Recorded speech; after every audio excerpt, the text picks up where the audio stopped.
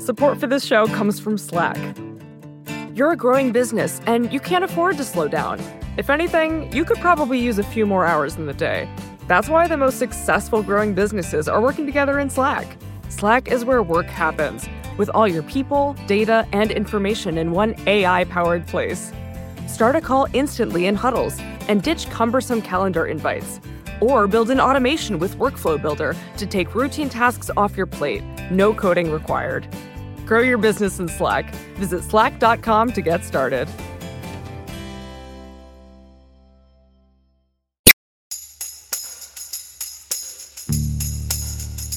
From Cafe and the Vox Media Podcast Network, this is Stay Tuned in Brief. I'm Preet Bharara. This week's focus is on an overlooked aspect of our criminal justice system. It is relatively common practice for prosecutors to inform high-profile targets of investigations that they have closed a case. We recently saw this with former Vice President Mike Pence, who was notified he wouldn't be charged for retaining classified documents. But such courtesy is seldom extended to lesser-known individuals, leaving many in a prolonged state of uncertainty. Having seen this practice as a federal prosecutor, and now as a lawyer representing targets, I've come to believe it's an institutional norm that prosecutors' offices need to change, and I regret defaulting to it as U.S. Attorney. I've been thinking about this issue enough that I recently published an op-ed in the New York Times about it. In it I wrote, quote, "Unless notification risks harm to an ongoing investigation or would disclose a covert inquiry or alert a co-conspirator, basic fairness counsels that targets of all investigations, not just those especially in the public eye, should be told when there is a decision not to bring charges for lack of evidence or for any other reason," end quote. What's the reason for this unfairness?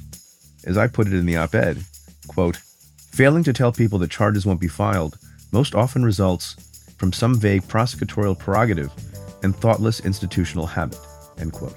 It's a habit that should be broken. To further explore this topic, I've invited my friend Barry Berke.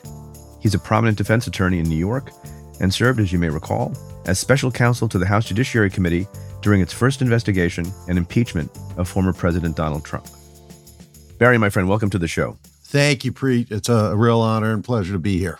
So this issue, which I think a lot of people don't focus on, particularly lay people, is one that you and I have talked about and I've talked about with various clients. But to put it in context, let's just sort of explain how this works. Ordinarily, people think someone gets arrested, indicted by a district attorney's office or a U.S. attorney's office. They say, "I need a good lawyer." They call up Barry Berke and you represent them. You either help them to negotiate a plea or you go to trial. But lots and lots of your matters relate to people who have not been indicted or charged, right?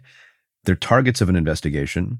Explain to folks how those clients come to you. How is it that they know that they're a target, and what's your job? No, that's exactly right, Preet. People often come to me because they have been contacted by lawyers at their companies.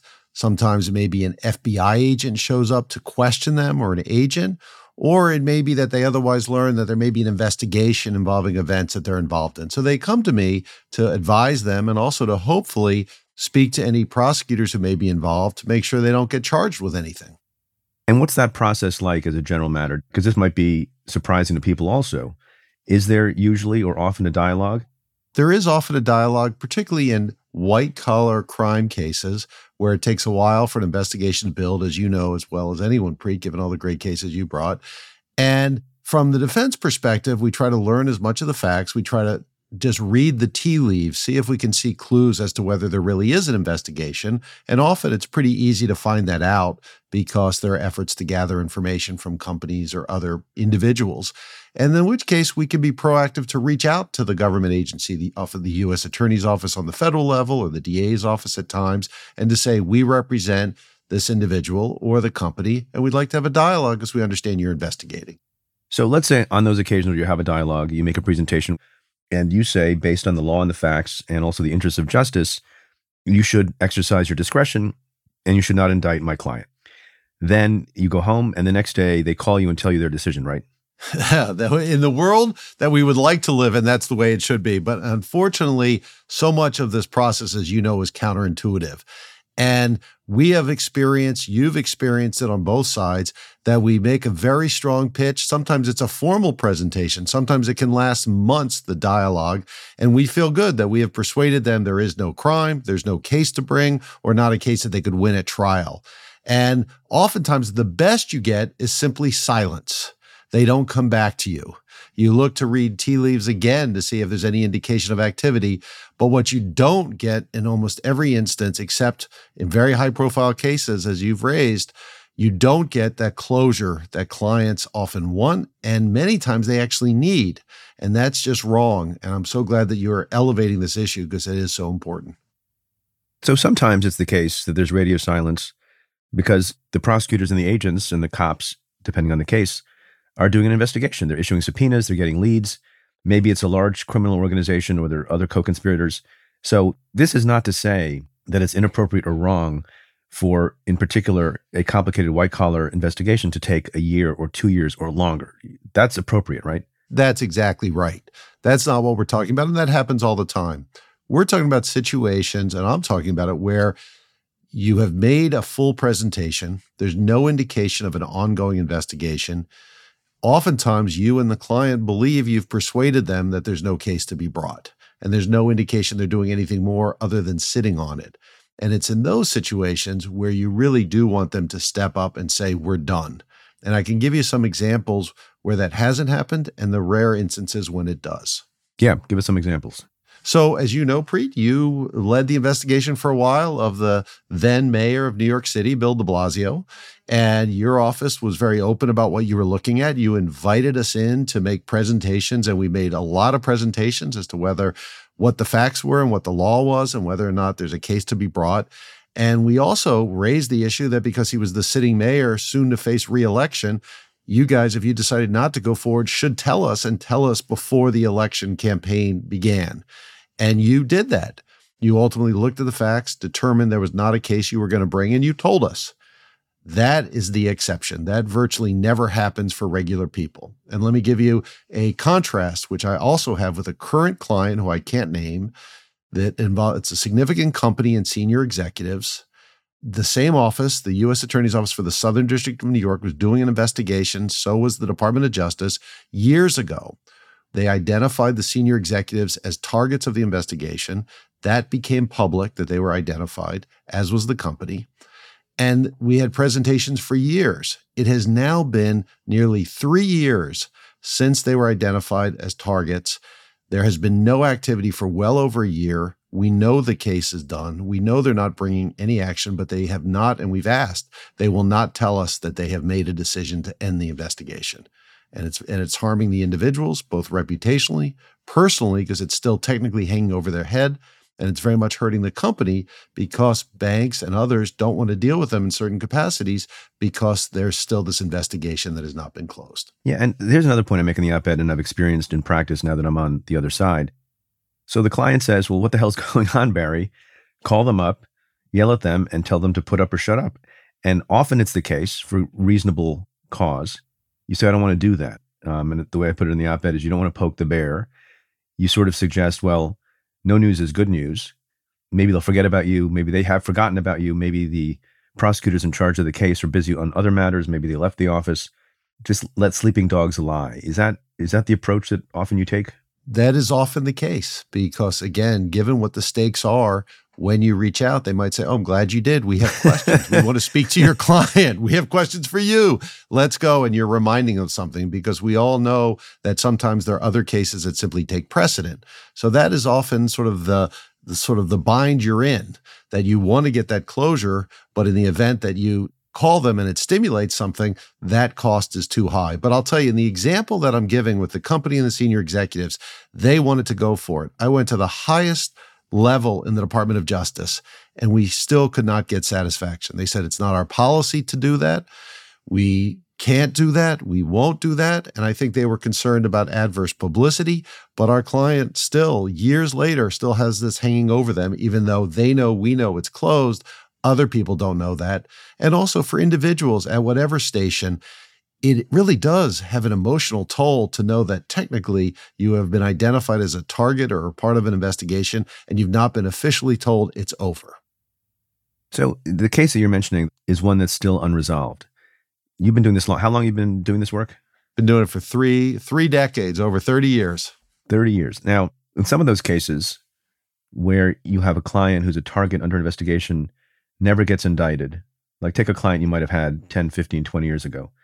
When is the point at which that person gets some closure? Is it when you advise them, hey, guess what today is? It's the end of the statute of limitations, or some other way? That's exactly how it happens. And I've had it. I mark it 5 years in some instances, 6 years in others. For clients who are overseas, where there's an opportunity to extend the statute of limitations, as you know, to 8 years. I have an email from a client in Mexico. Congratulations. It's over. And that's a client who avoided traveling to the United States despite having gone to college here and having family here and the like, just because he did not know for sure what might happen. Very prominent person in that country. And it has a real life impact because the stakes are so high and you don't know for sure. Now, there's certainly times before the statute has run where I can say with confidence, having done this for so long, that I feel with 95% confidence you're done, but it's not 100%. And it's just me, their lawyer, not the government. And many instances, it's not quite that clear, although we believe it is so. And I believe, Preet, you elevating this issue can help change the policy. So the department will say, we really do have an obligation to tell people when we're done. And by contrast, which you know, the Securities and Exchange Commission, the SEC, which only has regulatory power, they will routinely give a notice when they're done, when the matter's closed. If there's been notice that they're considering action and they decide not to do it, if you press them as a company or individual, they'll often tell you they're done. And if it can be done when the stakes are only about money and other sort of injunctive relief, certainly that should be the minimum required when it's actually someone's liberty at stake. You said there are occasions when, given your experience and track record, that you know with 95% certainty the case is not going to go forward. How does that happen if they haven't told you that? Usually, you know, you're talking to a lot of other lawyers. You're talking, if it's a company involved, you're talking to the company. You're seeing if there's been any indication of activity.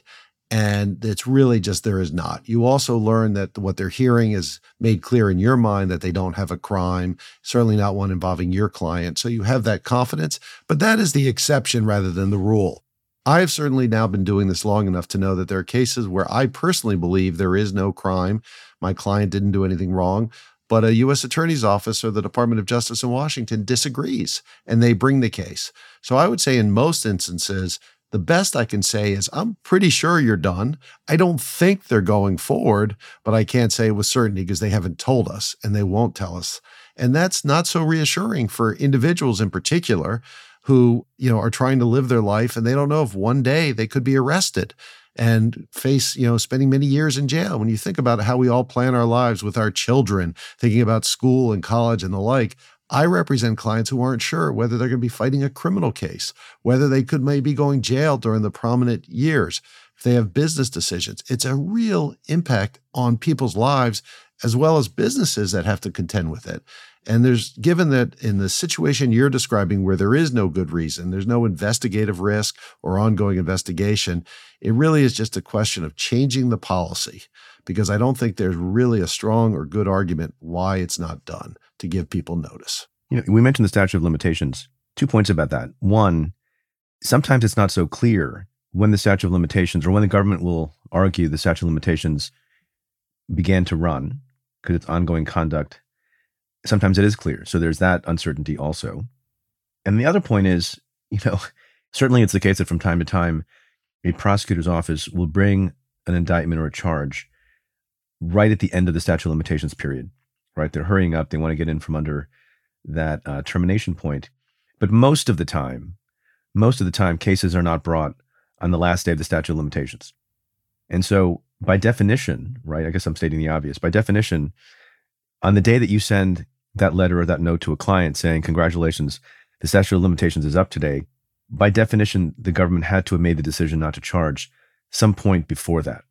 That's exactly right, Preet. And you also raise a good issue that there's often different ways to interpret when a alleged crime or potential crime has ended. So I have to err on the furthest out date to make sure that when I give a client the assurance that they're out of trouble, they really have to be. But it's not necessarily so obvious that it's going to be the earliest date. But the fact that we're even talking about this, and again, you're really bringing attention to something that we as practicing lawyers know about, our clients in this situation feel so deeply, but it doesn't get a lot of attention outside of that. And again, there's a lot of talk about how to make the criminal justice system more fair, more just.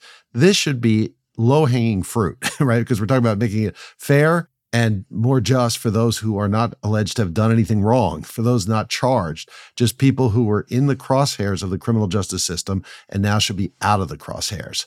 So I don't think there's a persuasive argument to be made on this side as to why notice isn't given, other than that's not the practice, there's no real policy, and it takes some extra work to do, and it may be there could be some adverse publicity in certain types of cases that the investigation wasn't, pursued. But other than that, there really is no good argument.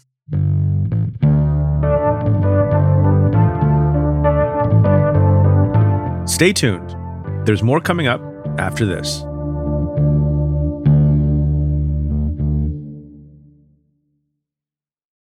Support for this podcast comes from Constant Contact. If you're a business owner, you already know that it's really, really hard to cut through the noise of everyday life. If you want to connect with your customers, you need to break through the noise. You need Constant Contact. Constant Contact is a marketing platform that makes it easy to reach new audiences, grow your customer list, and connect over email, text, social media, and more. Whether you're a marketing guru or just learning the ropes, Constant Contact offers writing assistance tools and automation features that make it simple to say the right thing at the right time. So get going and start growing your business today with a free trial at ConstantContact.com. Just go to ConstantContact.com right now. Constant Contact, helping the small stand tall. ConstantContact.com. Support for this show comes from Sylvan Learning. As a parent, you want your child to have every opportunity, but giving them the tools they need to tackle every challenge, that takes a team. Now more than ever, educational support tailored exactly to what your child needs can make all the difference. That's why parents have trusted Sylvan Learning for 45 years as the ultimate teammate in their child's educational journey, instilling in them a love for learning and a passion for reaching the next level. And Sylvan's Insight Assessment can identify gaps in learning and areas that could be of concern for your child. It's a 360-degree view into your child's learning that you can't find anywhere else, and helps ensure that your child didn't miss something in school that might put them at a disadvantage in the future.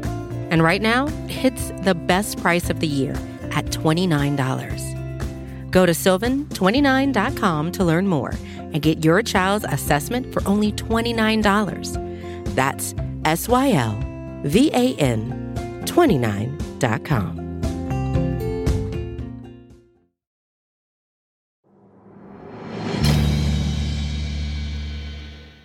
What's interesting to me, I'm not making any excuses. I regret that I was a part of maintaining that status quo, as was every other U.S. Attorney's office and many other prosecutors' offices. I'm not aware of any prosecutor's office, and people can write in and tell me otherwise because some people have made this comment and I don't quite credit it. I'm not aware of any prosecutor's office that, as a routine matter, at the moment that they've decided they're not going to pursue a charge against someone who's known to be a target, unlike the SEC, that they send a letter to the target or the lawyer of the target telling them that. But I will say that when I was U.S. attorney, you and others, I would meet a lot of defense lawyers, was very, interactive with the defense bar. There were scheduled meetings of defense bar groups who would come in, and they had a lot of complaints. There were a lot of things that people said, we could do a better job of, including early on in my tenure, a practice of the courthouse in the Southern District not allowing defense lawyers to bring their cell phones into the courthouse or into the U.S. Attorney's office. I heard a lot more about that than I heard about this issue. Why is it that the issue, defense lawyers are not shy?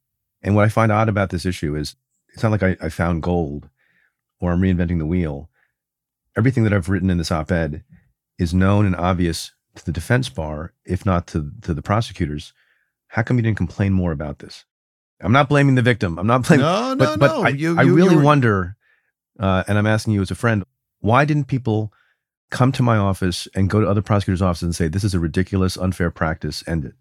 Yeah, no, you raised the right issue. And listen, I give you credit. You did have that open door and your colleagues, and it's happened. And there are regular meetings with the defense bar where a lot of issues are raised about the sort of things that happen routinely.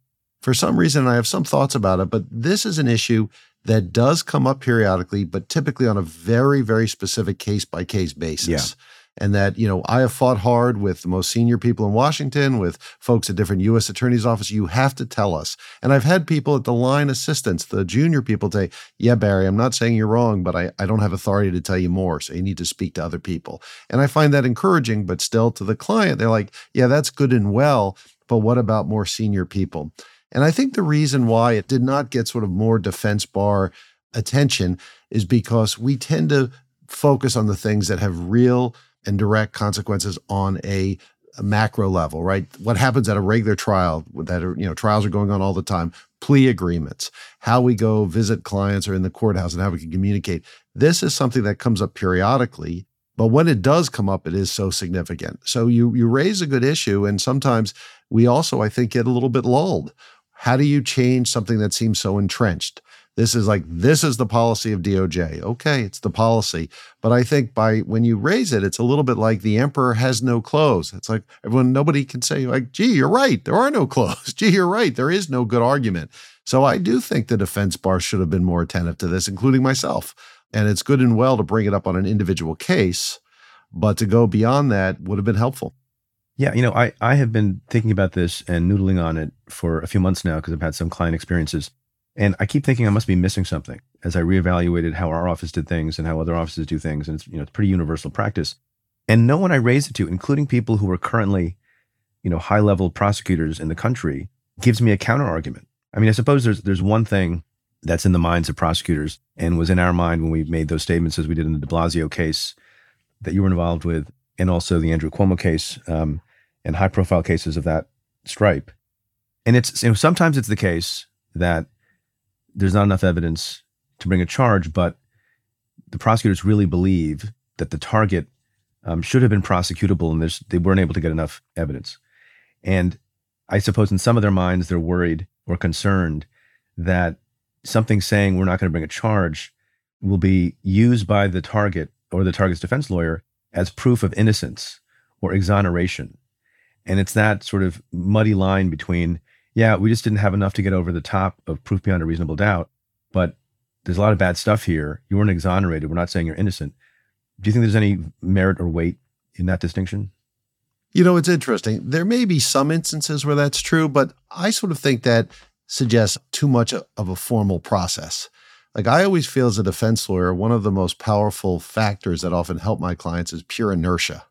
Right. If the evidence isn't easily coming, the witnesses aren't necessarily pointing their finger in a way that helps make a case, it's easier to pay attention to other files, other investigations that seem more promising, that seem maybe easier to make or stronger cases. So sometimes it's really just that the file and the case is sitting there and it's not getting a lot of attention, so people aren't thinking about it. And then the second sort of human factor is hope springs eternal. So there's the file. Yes, it's still there. I haven't decided. We haven't moved. We don't know what we're going to do. And who knows? Maybe there'll be some evidence. Maybe there'll be a break. Maybe something will happen. A witness will fall from the sky. Exactly. Because again, I don't, everybody sort of, has their blinders on to some way on both the prosecution defense. Everyone's drinking their own Kool-Aid a little bit and thinking that there really is a case to be made if I just had the witness or the evidence.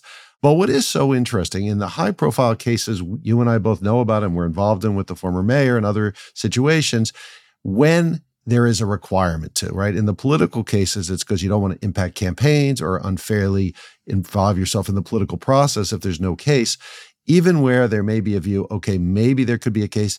If it's a requirement, everybody works well with deadlines. If there's a requirement, the office will do it because they know the offices, the prosecutors know when there's not a case to be made. So I agree. It's often not a considered judgment to not give that finality, but just a hope or a lack of attention.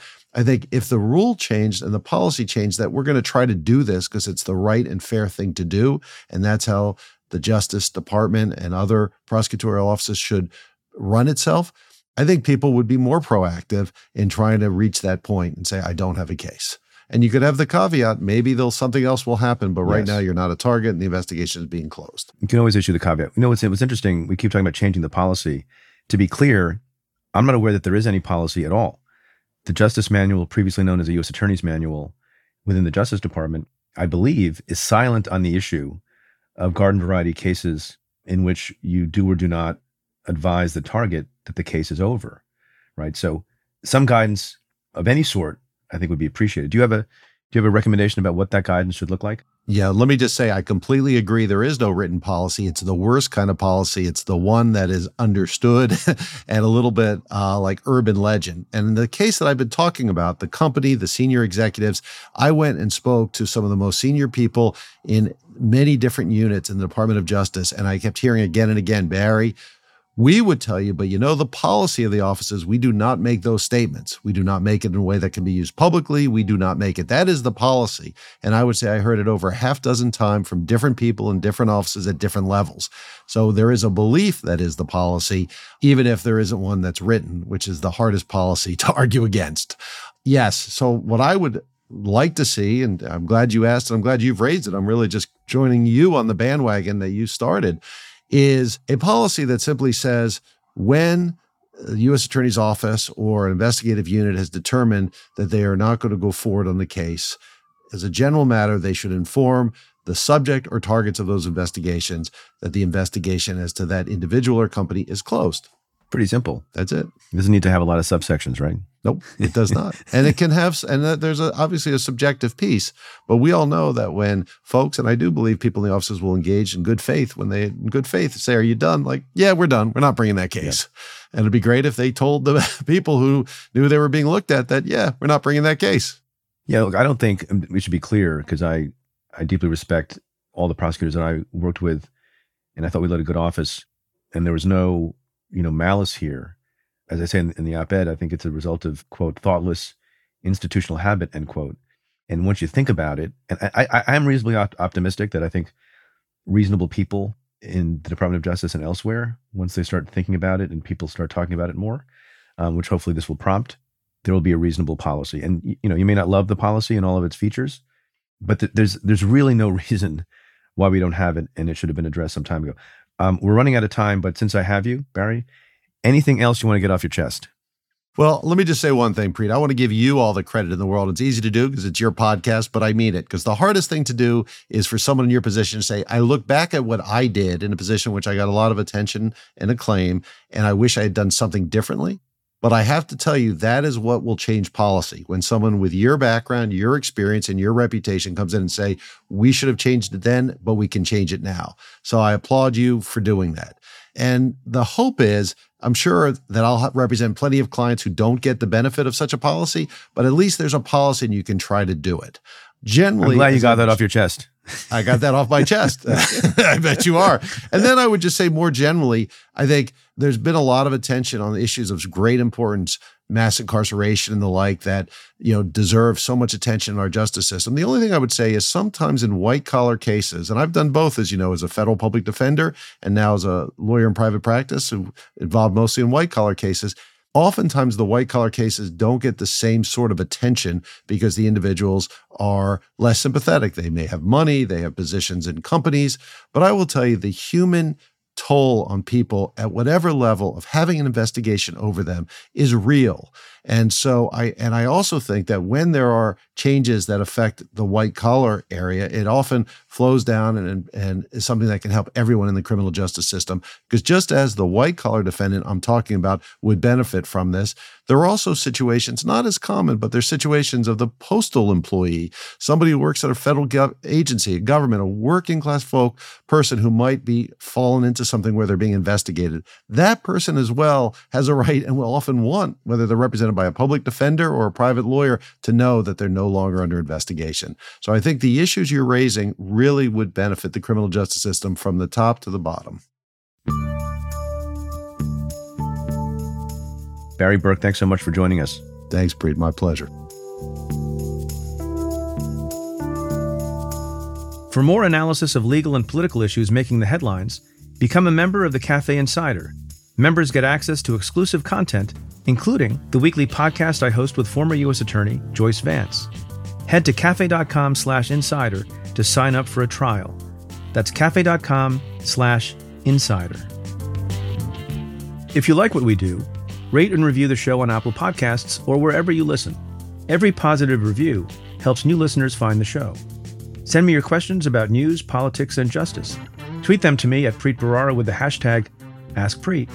You can also now reach me on Threads, or you can call and leave me a message at 669-247-7338. That's 669-24-PREET. Or you can send an email to letters@cafe.com.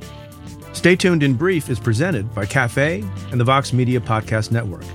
The executive producer is Tamara Sepper. The technical director is David Tadashore. The senior producer is Matthew Billy. The audio producer is Nat Weiner. The editorial producers are David Kurlander, Noah Azulai, and Jay Kaplan. The production coordinator is Claudia Hernandez. Our music is by Andrew Dost. I'm your host, Preet Bharara. Stay tuned.